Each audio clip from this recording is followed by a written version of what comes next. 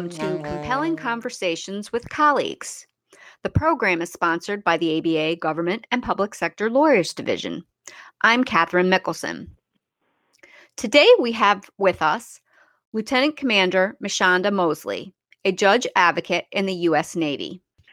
Her last assignment was with the USS George H.W. Bush, a U.S. Navy supercarrier, where she had a 5-month deployment to the Middle East. She is now an LLM student at the American University Washington College of Law in Washington, D.C. Welcome, Mashonda. Thank you for having me. Mashonda, can you give a chronology of your career? You started out in the Army Reserves before you even went to college, isn't that right? That is correct. So I am originally from Connecticut, and I joined the Army Reserves. It's funny, my senior year of high school, and I was too young to sign myself up, so my parents had to sign me in. And they had something called a delayed entry program, where I finished high school, and the day after I graduated from high school, I went to basic training in Fort Jackson, South Carolina for the Army. And they did a program, I'm not even sure if they do this anymore, but it was called Split Op. And so what they do is they split your training to allow you to go to school. So I did basic training. When I finished, I had about a week, and then I started my freshman year at the University of Connecticut. And I did my whole freshman year, and then during the second summer is when I did we called it advanced individual training.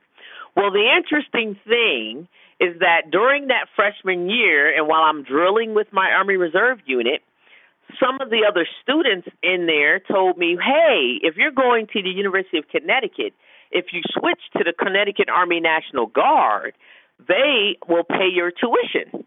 And I said, well, that sounds like a great deal. Absolutely. So I switched to the Connecticut Army National Guard. And the funny thing was that was a life-changing decision because of Desert Shield, Desert Storm. So during my second summer of training, Desert Shield, Desert Storm really started to pick up. And literally, I got back to the University of Connecticut for my sophomore year, and by that October, November, my National Guard unit was activated to go to Desert Storm. I was pulled out of school and sent to Saudi Arabia, and if you remember, we had the 100-hour war. You had the ground war, the air war. Did that, and while over there, I had some really, really good senior enlisted leaders who told me, you know what, when you get back to school, you should join the ROTC, and because you would make a good officer. And I listened. I went back, joined the ROTC, and when I graduated from UConn, I was commissioned an Army Intel officer. Went on active duty, loved it, had a wonderful time. Actually got to specialize as a counterintelligence special agent.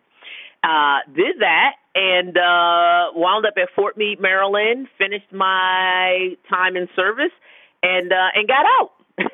Had a big break in service, about 10 years, where I went to law school, got a master's in counsel and psych, and ran a business and did some other wonderful things, and eventually went to law school, not to practice law, but because I wanted to be a U.S. Senator one day. And look at me now, I'm practicing law. So when I graduated from law school, I went on to get a Master's of Divinity. And while in divinity school, I practiced as an assistant state's attorney over in Anne Arundel County, Maryland. So I started as a civilian prosecutor. And while as a prosecutor, I happened to be at a NABALSA convention and ran into the JAG Corps. Navy JAG Corps was recruiting, and they made me an offer I couldn't refuse, and here I am as a Navy JAG. I'm sorry for that long introduction, but my military career is varied, and it has touched on 2 services, an enlisted and officer, and so that's why. So I apologize for the long one, but I hope I got it all in there. Oh, no, that's terrific.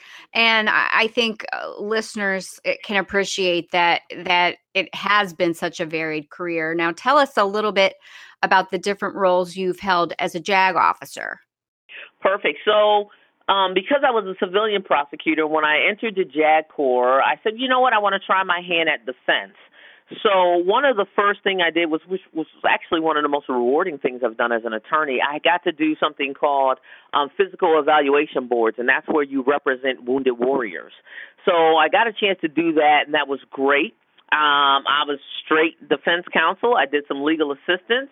I was the installation SJA, that's the staff judge advocate, basically the lawyer for like in-house counsel. I did that in Meridian, Mississippi, which was awesome. Never thought I'd do that. Left there, and we moved to Japan, where I was defense counsel again.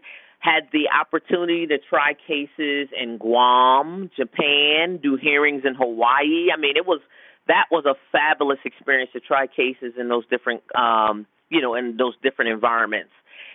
When I left Japan, I went on to the USS George H.W. Bush, where I was the command judge advocate on a carrier, and that was an amazing experience. If you would have told me I'd be doing that 15 years ago, I'd say you've lost your mind. But I will tell you that's probably one of the most rewarding jobs I've done. I mean, I practiced law on a steel box in the middle of the ocean. It was great. And I got to visit other countries. While deployed, I got to go to, I spent a great deal of time in Greece and Bahrain and Dubai. I mean, it was amazing. And then the Navy's been very gracious, and when I finished that tour, sent me to American University, Washington College of Law to get my LLM in trial ad. And so that's where I am now, and the Navy's paying for it. For me to be a full-time student, I mean, I can't ask for a better gig. This has been a tremendous ride, and I'm enjoying every day of it. And where are you off to next after you graduate? In May, I am currently heading down to Mayport, Florida, to take over a trial team. We have something called an OIC, Officer in Charge. I will run the Mayport office. We have a bigger office in Jacksonville, and the goal is to run that trial team and then take over as the senior trial counsel for the region. It's called Region Legal Service Southeast, which covers the Southeast region of the United States, and that's hopefully where I'll hang my hat in about a year. Excellent. So explain to our listeners how the different assignments or deployments come about. Do you get a choice on your locations or your jobs? Absolutely. So we have something called our wish list, and pretty much what you want to do, we rotate every 2 to 3 years depending on, the assignment or the job. So, for example, on the carrier, that's a 2-year tour. But if you go overseas, that may be a 3-year tour. It just really depends. In my career, I've tended to rotate every 2 years, which isn't bad. I don't mind it. But normally 2 to 3 years is the norm. So when your window is. There's something called a PRD, and it's your rotation date, your periodic rotation date. And when yours is coming, and the year before, you basically make a wish list of the different places and jobs you'd like to have. And then you submit it. And then all the wise people sit there and they look at the needs of the Navy. They look at where you are in your career and what jobs would be beneficial for you to continue to grow as an attorney and as an officer. And then they come out with something called a slate where they basically tell everyone where they're going. So, yes, we do get to have a hand in where we're going. And I have been very, very pleased that pretty much I've gotten the things I've asked for. So I can't complain.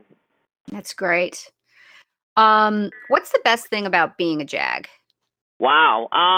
For me personally, it's the variety and the travel. So when I was a civilian prosecutor, if I wanted to change my job, I had to quit my job. And here I don't. One tour I can be trial counsel, a prosecutor. The next tour I could be a defense counsel. I can, be in-house counsel. I can do legal assistance where you do, landlord, tenant, family law. So the variety is just tremendous without ever having to sit in on the bar because it's all federal law, and being able to do it all over the world. I mean, that is such a rewarding thing to, one day be sitting in Yokosuka, Japan, and I'm practicing law. And then, a few years later, I'm in a stateroom on a carrier, but I'm practicing law.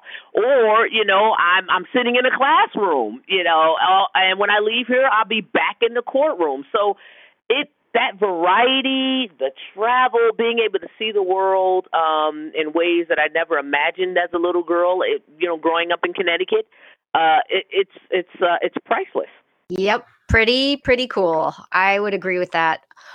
So on the flip side, however, what's the biggest challenge or challenges? Well, some say your blessing is your curse. Yeah. Because family stability. I'm married and I have a 7-year-old son. And so if it's just me, sure, you pack your bags, you keep them moving. But, when I make decisions, I'm trying to be cognizant of where my son is in school at the time. And, my husband has to sacrifice his career goals for to be able to travel. I mean, can you imagine, what company is going to then send him to, allow him to stay with them in Japan? So we had to find the niche that will work for us. But it is a challenge because there are lots of sacrifices that family have to make when you serve. And so that is probably the biggest challenge, is being able to balance career, ambition, and family. Right. So since you have experience with both, how does practicing in the civilian world differ from practicing in the military? A lot of ways. The biggest difference is in the military, you're not just an attorney, you're also an officer. And so, there's a big leadership component. There are sailors, there are junior sailors, there's an esprit de corps, there's a whole nother world other than getting up practicing law every day. Versus when I was a civilian, I put on my suit and I go and I get really, really smart on the law that I'm practicing, and I practice. And I come home at night and my world is 100% law in my life. In the military, it's not that. There is a definite difference in being in charge of people very early. When you come in the door, now there's a little window of time for our judge advocates to kind of get indoctrinated in, and trained up in it. But, when I was on a carrier, I had a trial team. I had another junior lawyer right underneath me. I had 5 legal men, which would be equivalent to paralegals. I had a legal chief, and so I'm running a legal office on a carrier. So there's that leadership component that is really, really enhanced very, very early for when you practice in the military. So you learn organizational skills quicker, time management skills quicker. So those things that you pick up over time when you practice in the civilian sector, you pick them up very, very fast in the military. Mm-hmm. Yeah. So if someone is in law school now and is interested in joining one of the services, who would you recommend they contact? Well, the funny thing about millennials today is that everything is electronic and technology. So first off, any JAG is going to be willing to sit down and have a conversation. So they can feel free to contact me. But one of the first things I would encourage them to do is to visit our JAG website, which is www.jag.gov. www.navy.mil/careers. And what they will find when they visit that is a wealth of information about the process, the different opportunities, whether or not there are summer intern opportunities, the timelines, the application process. And I think starting there is a great first step. So then when you do talk to a JAG, you can ask some pretty specific, detailed questions based on your personal circumstance. Great. Are there any law school classes or activities that you would recommend to law students who are interested in military practice? What I would encourage is do the absolute best you can do. Good grades do matter. They're not an end-all be-all, but they do matter. Any opportunity you get to be a great lawyer. So if you can write on to a law review, if you get an opportunity to serve on a moot court or a mock trial team, lead an organization. Get involved in sports, things that are team-oriented, but also as a lawyer, our gift is in our ability to write well, and so any opportunity to show that you can be a great lawyer is going to pay dividends. We also want you to be a whole. We want a whole person. So we want to know that you have the ability to work in a team in diverse environments, and being able to exhibit that is just as beneficial. Right. Good. Okay, Mashonda, tell us something no one knows about you. All right, so everyone knows, if they've read my bio, that I have a master's in divinity and a doctorate in ministry. So that's not a surprise to anyone. But what I don't think people know is that I did a cultural immersion trip when I was in divinity school, where I went to the Dominican Republic, and I worked with deaf children. So I had a double whammy. One, the language is Spanish, and then two, the children didn't speak at all, so I had to learn sign language. That was a great experience to spend that time with them. It just really helped my nonverbal communication skills grow tremendously. Wow, what a great opportunity. Yes, it was. So, Mashonda, way back when, why did you decide that government practice was a good fit for you?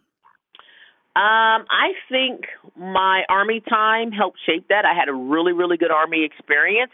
I come from a family of military people. My grandfather served in World War II. I had an uncle that served in the Korean War. I have many cousins in all the services, Vietnam War, and then my oldest brother served in the Army, which kind of led me that way in the first place. So when I look back, my family has a rich tradition of service, and so having had a great experience then, the military is just a natural fit for me, and so when the opportunity arose to put the uniform back on and marry up service with practicing law, it was just an easy fit. Okay, last question. What is your proudest work-related accomplishment? I just had a conviction overturned. That, I didn't realize how gratifying that would feel until it happened. I had a case I tried with a colleague in Japan, and it was a really nuanced legal issue that we lost on. But we did some post-trial work, which was great, which set the stage for the appellate counsel to be able to argue. And, we lost at the Navy Marine Corps Criminal Appeals Court, but it went up. The issue was so nuanced, it went up to CAF, which is the Court of Appeals for the Armed Forces, at which point they remanded it. And when it came back down, they overturned the conviction. So that was, I never really appreciated the gratification of that, but that really, really stood out to me. So being able to impact people's lives in positive ways is, I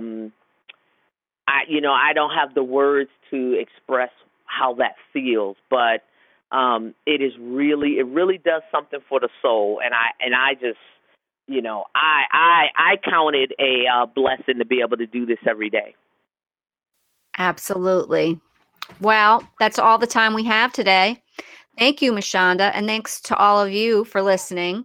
If you want to learn more about the ABA's Government and Public Sector Lawyers Division, go to www.governmentlawyer.org.